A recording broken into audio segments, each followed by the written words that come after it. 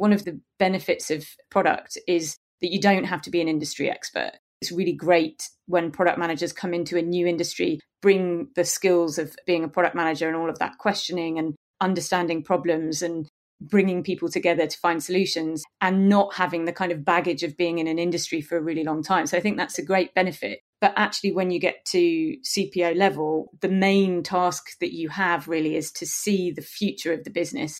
And you're not going to get that from inside the business. Creating great products isn't just about product managers and their day-to-day interactions with developers. It's about how an organization supports products as a whole, the systems, the processes, and cultures in place that help companies deliver value to their customers. With the help of some boundary-pushing guests and inspiration from your most pressing product questions, we'll dive into this system from every angle and help you think like a great product leader. This is the Product Thinking Podcast. Here's your host, Melissa Perry. Welcome to a special episode of the Product Thinking Podcast. If you've been following me for a while, you know that I'm a huge advocate of the Chief Product Officer role. When I was helping companies find Chief Product Officers for their teams, I saw that we had such a lack of great experienced CPOs out there, but we had excellent product leaders who just needed a little bit of help to make it to the C-suite. So I created a program for them called CPO Accelerator a couple years ago to help these leaders make the jump. And so far, we've had over 120 people go through the program, and a lot of people have made this leap now. So we're going to talk to 3 of our graduates today who recently got promoted to Chief Product Officer to hear their advice and their stories to help some of you set out on this path to become CPOs and enter the C-suite. I'm Amy Carmichael, and I'm the Chief Product Officer at Crowdcube. Hi, I am John Martin, and I am the Chief Product Officer at Housecall Pro. Hi, I am Simone Dive. I work as the Chief Product Officer at Clear Renewables. Amy, John, and Simone came to product from very different backgrounds, but they all rose up the ranks to become the top product person. Yes, like a lot of people, I think my journey into product management was a meandering one. I started off actually in the kind of arts and museums. So yeah, started learning about product management and trying to implement some of the tools of product management in this production company, and then moved on to work in a museum who were kind of beginning to explore product management as an industry, and then gradually got more frustrated with, working in a public institution with a lot of hierarchy and a lot of history. So then went to work in a small startup and did various product jobs, and then onto kind of more enterprise roles, and then ended up at Crowdcube, which is kind of this lovely medium between a startup and an enterprise company, where a kind of high growth period, and it's been super exciting. It has been a long and winding road. I was right out of college. I did a couple of years in nonprofit roles. I was a teacher and worked for international health organization, and then went to graduate school. And when I was in graduate school, it was actually a Master of Divinity. And so pretty late in my career, I moved into product manager role, and it was a team leadership role as well as me learning how to do the job. And so as I've often said that I kind of knew how to do half of the job, which was identifying problems, understanding markets, understanding customers, but I had no idea how to do the other part of the job, which is making solutions, designing them, building the software, rolling it out and testing it. So I was learning on the fly and was kind of both, I think I was a senior director at the time and trying to build out a team. We ultimately built a team of 4 squads, but also was treating myself like a associate product manager and learning even just the vocabulary of technology and all of the agile ceremonies and how it all worked at the same time as trying to lead a strategic direction there.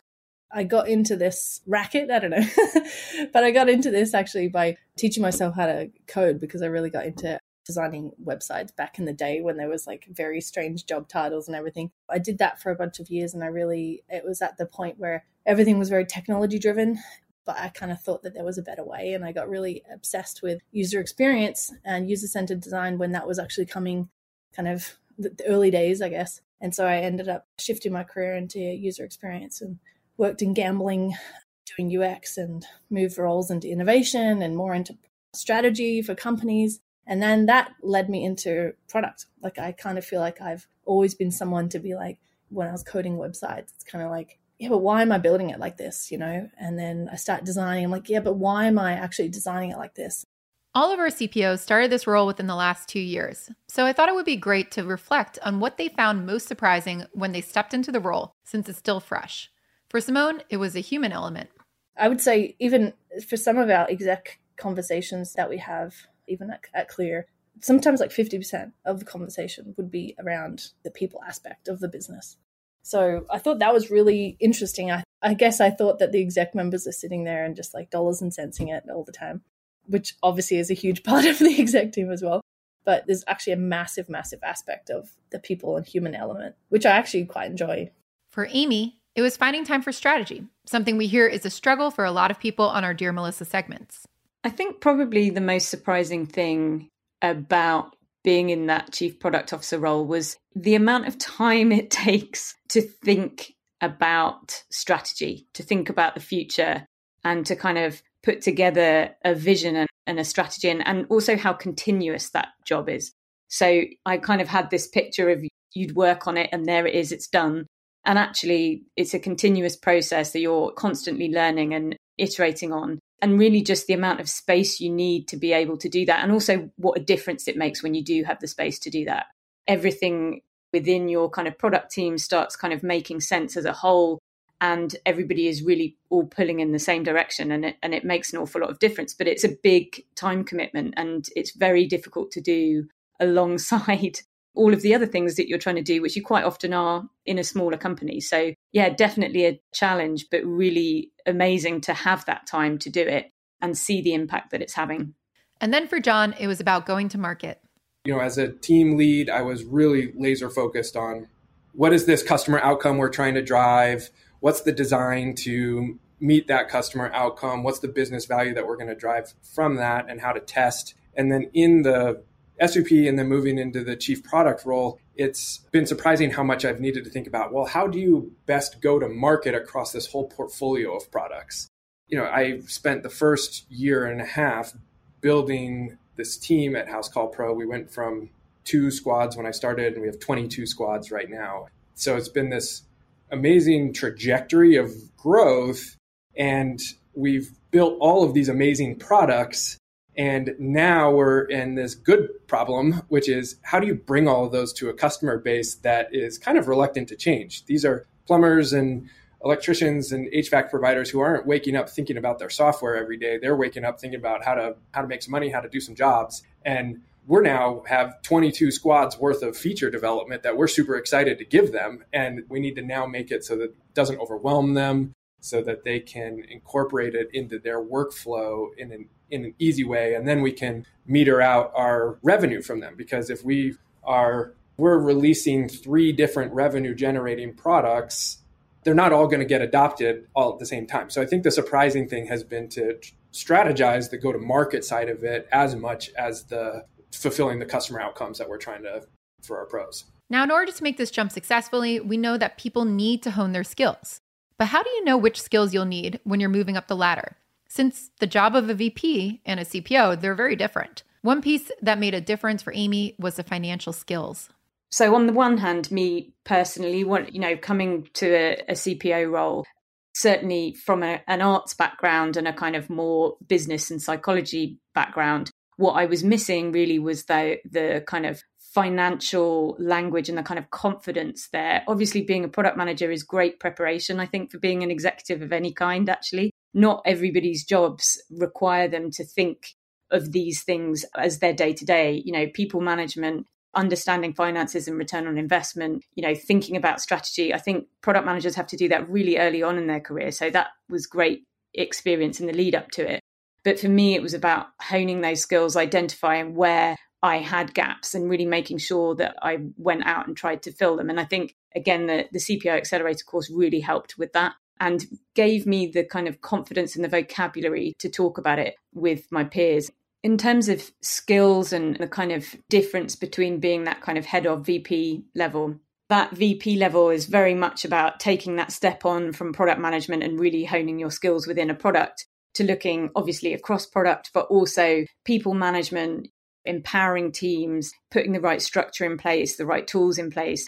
The step on to be CPO was really all about the bigger picture and how the products and how Crowdcube fits into a much wider picture.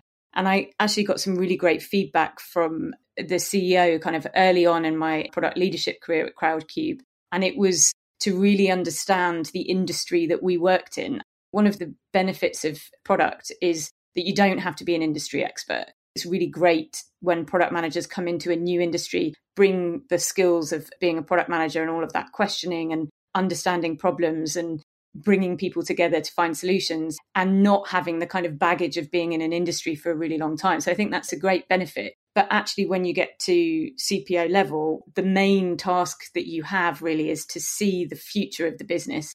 And you're not going to get that from inside the business. It was about looking outside, understanding the industry as a whole and where we fit into the kind of ecosystem of retail investment, even of decentralized ownership and Web3, thinking way beyond what we were doing already in the product and what our customers were asking for directly, and seeing how we might fit into a much bigger picture. And that, I think, is the biggest change, that it's not just about your team within the business, but how the business fits into that wider ecosystem. But some people come to the table with financial skills already, like Simone. Honestly, I feel really lucky. I came from my time when I worked in gambling.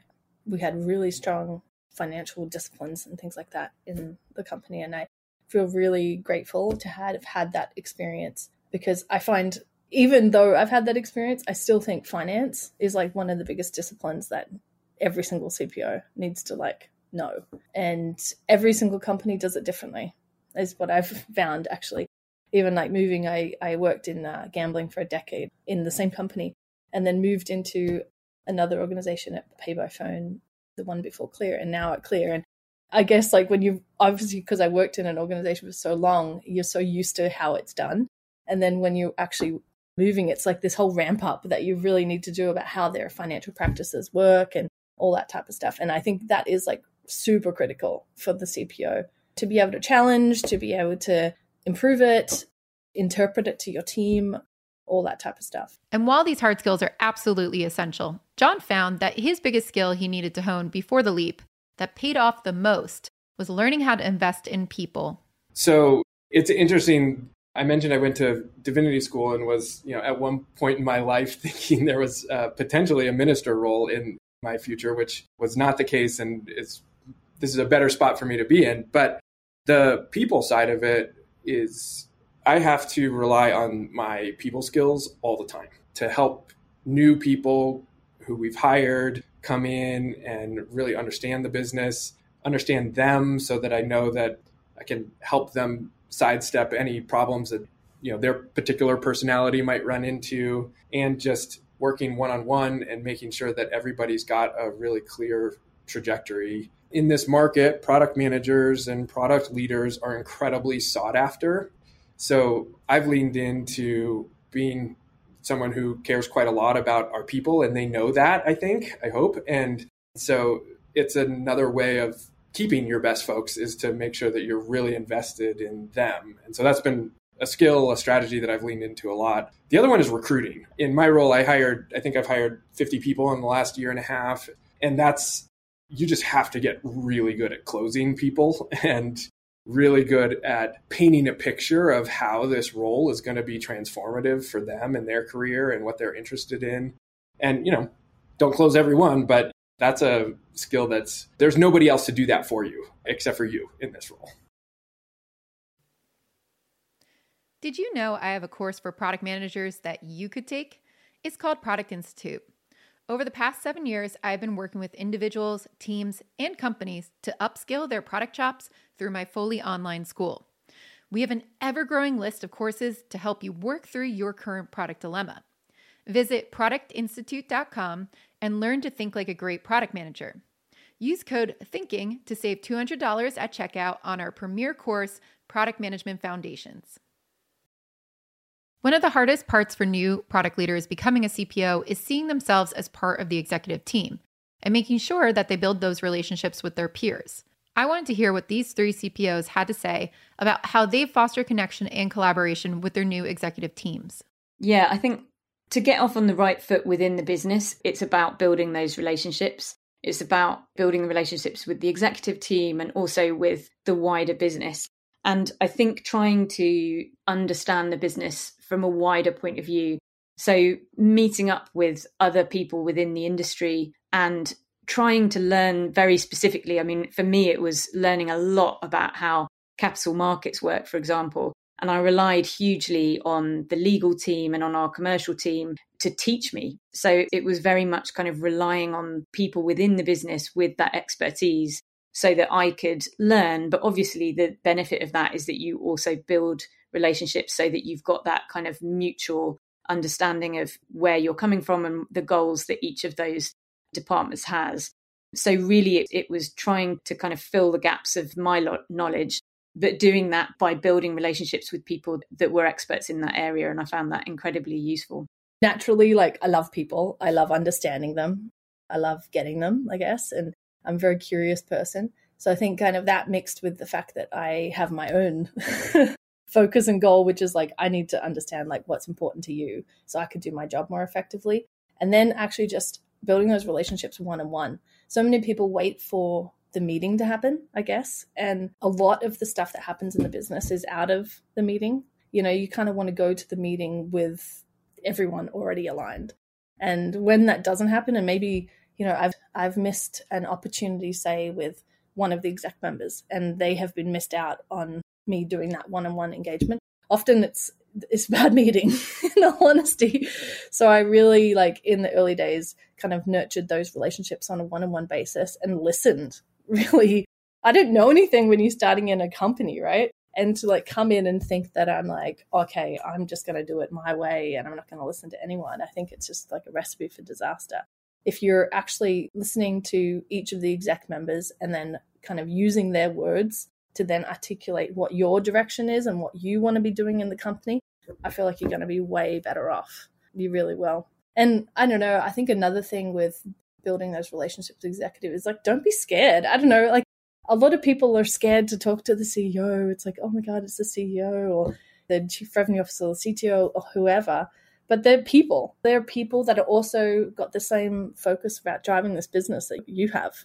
So, I mean, if you can come and be prepared and be curious and ask really good questions, it's only going to be a net benefit for you. We have a really interesting executive team where there are 5 co-founders. 4 of them are on the executive team. 2 of them are the co-CTOs. So my peers on the CTO side and president and head of our community and external facing folks.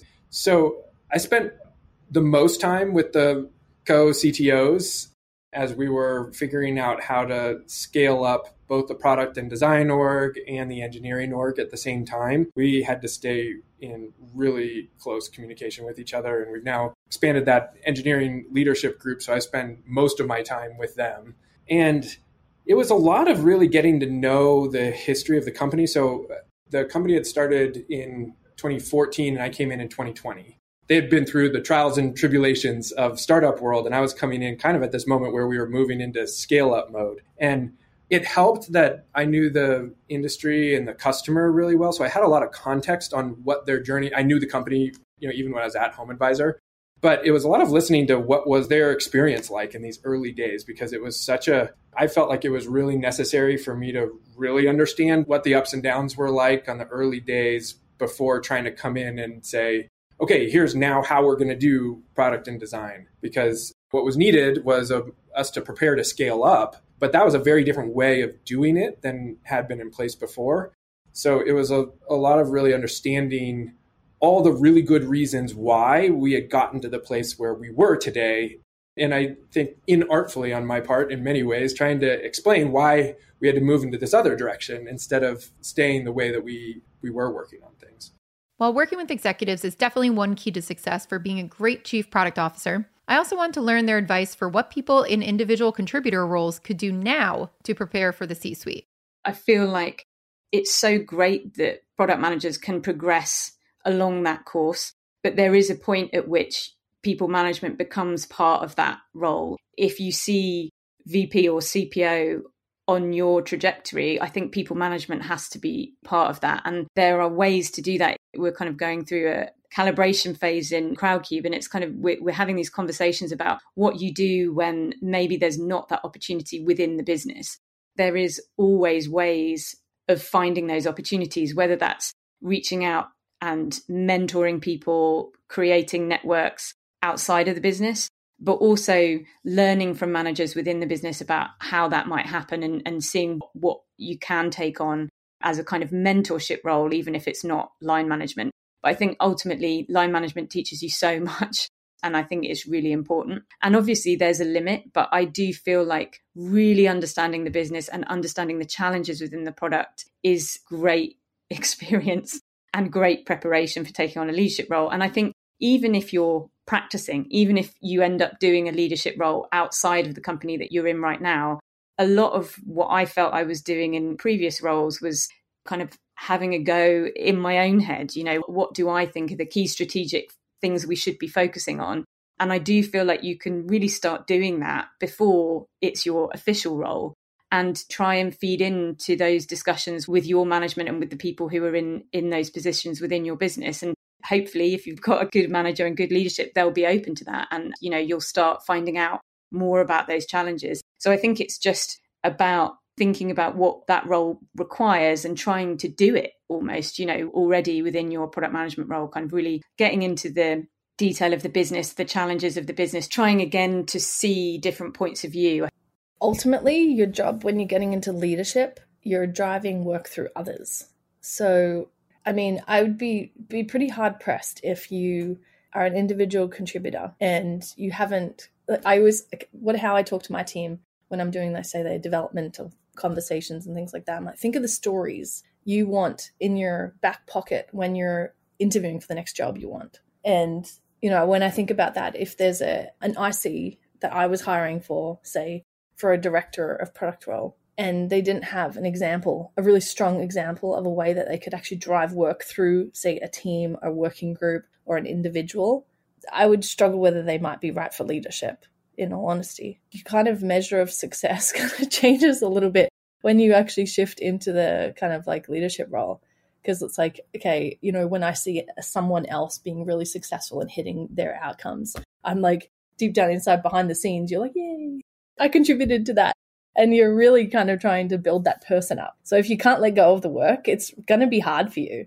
It's going to be real hard. So I'd be focusing on mentoring opportunities. I would be focusing on projects that you can lead from behind, not from the front, and be comfortable not taking the credit for a lot of things.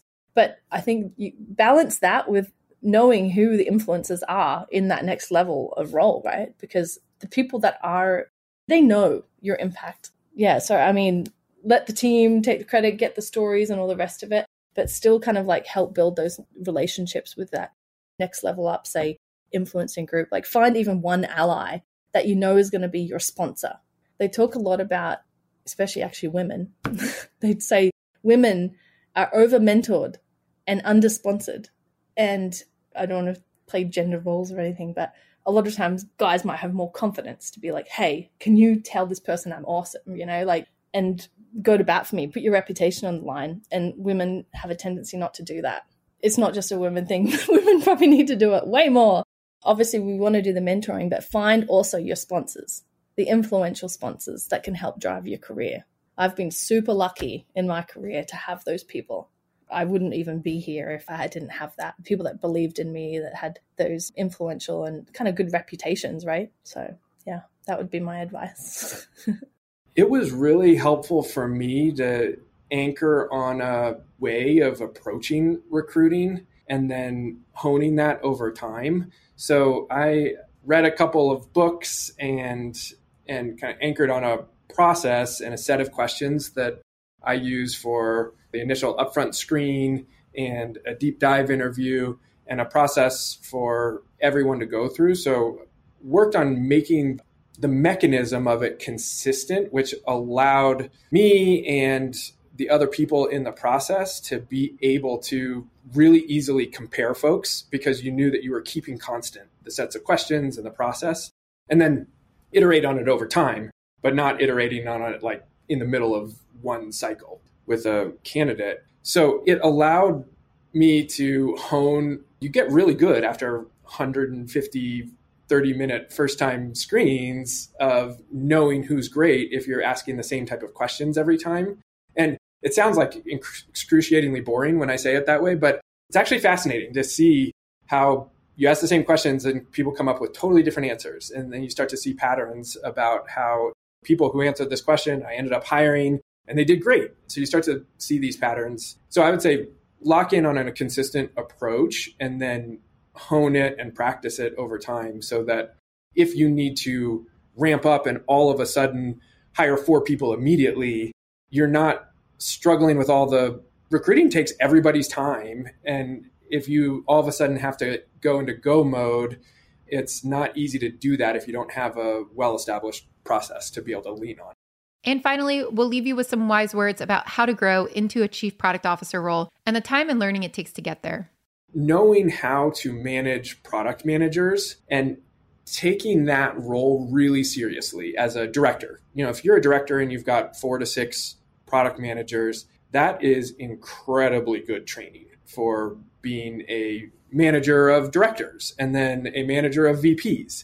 So knowing how to manage product managers, ensuring that the quality, that you always have the highest quality, that they're moving quickly, that they're learning fast, that they're oriented on customer outcomes and business value. That's all the same stuff that you need later. And I find that folks want to move through that phase really fast because they're ambitious and they want to get to a product leadership role.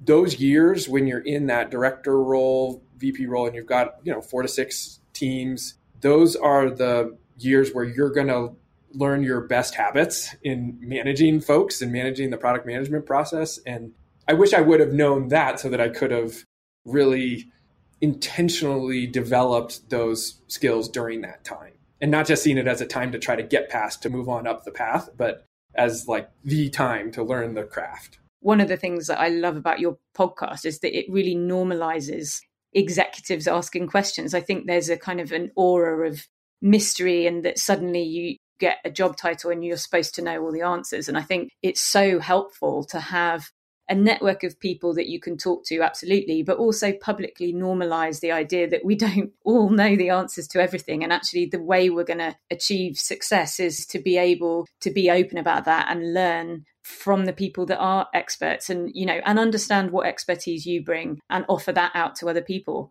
So I think that was super important to me. And it felt like that was the first step, is to be really clear about what I know that I'm adding straight away and what I know that I need to work on, and making a plan about how I'm going to get to the point where I'm a more kind of rounded CPO.